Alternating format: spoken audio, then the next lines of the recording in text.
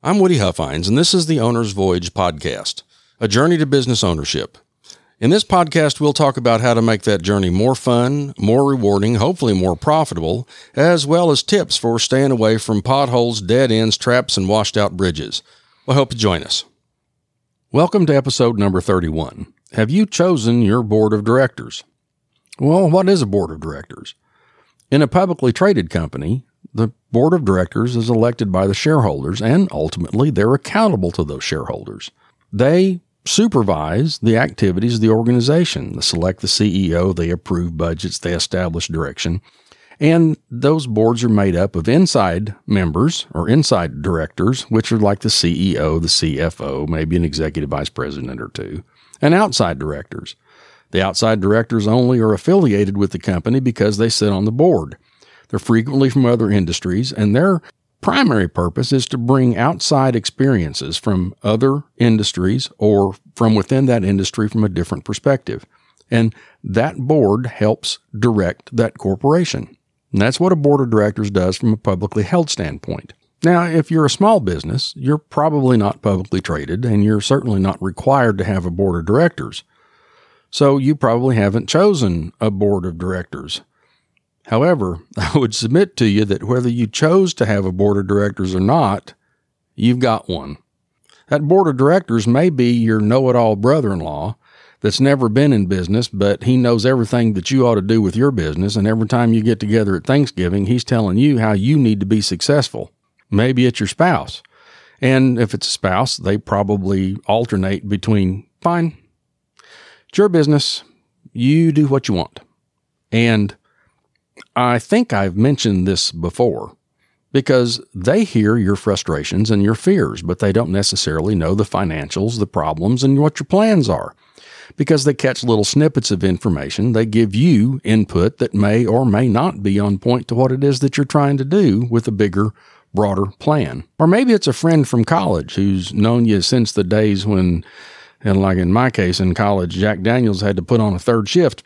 And they have a pretty good idea of how you were in college, and they may not know you in a business setting, but they have ideas about who you are and what your problems may be because, after all, you know you've always been this way. In a franchise setting, maybe your board of directors is people in the home office, or maybe it's other franchisees who have a different set of problems because they may be in a different part of the country, or they may market one way that's successful for them but not necessarily successful for you. Or in the case of a franchise that's got an idea of how you ought to do things in one part of the country because that's where they started and it doesn't work well in another part of the country. The bottom line here, there's a raft of people who are going to start sentences with either, well, you know what your problem is, or here's what you need to do. They are going to choose to be your board of directors. They're going to influence your decisions, and they're going to be in what they consider to be a helpful mode to help you do the things that you do better. And in most cases, those folks are working with limited information. If you're not sharing all of the information that you need to make decisions, then the solutions that they give you may be to problems that you were frustrated about a week ago, but is not a long-term problem. Or maybe they're responding to your fears, or maybe they're responding, well, they could be responding to a whole lot of things because they don't have a full picture. And one of the things that a board does, especially in a publicly held company, is they have board meetings. And in those board meetings, they go through all of the things that they need to discuss to determine the direction of the organization. Now, as a small business, your board of directors is probably not going to determine the direction of the organization in and of themselves, but they can be a very valuable part of what you do and how you do it by giving you insight, information, and ideas that you couldn't generate on your own. So here's an idea. Instead of accepting the default board of directors that you end up with because you've got brother-in-laws and spouses and friends from college and maybe some other franchisees, find a group of people, at least 3, certainly no more than 7. And these are people that are successful in their own right, that you like, that you respect, and that you trust. And after you've put those people together and you ask them, hey, I'm putting together a board of directors, and I would be very honored if you would help me by being on my board for my business. And then establish a charter. Here's the things that you expect from these folks. Here's the things that you want help with. Here's where you need guidance or you need ideas. or you need a little input to help you along the way.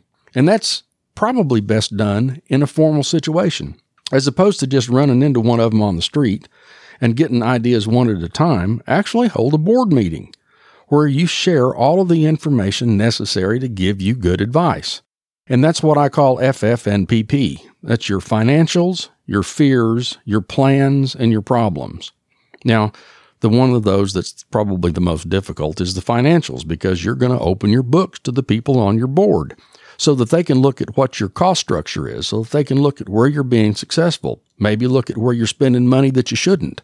Maybe look at where you should be spending money that you aren't. You need to be open about your fears, the things about your business that are bothering you, the things that keep you up at night, because they may have good answers for those things that are fears, or maybe they'll have the input to just tell you, no, you don't need to fear that. You need to fear this over here.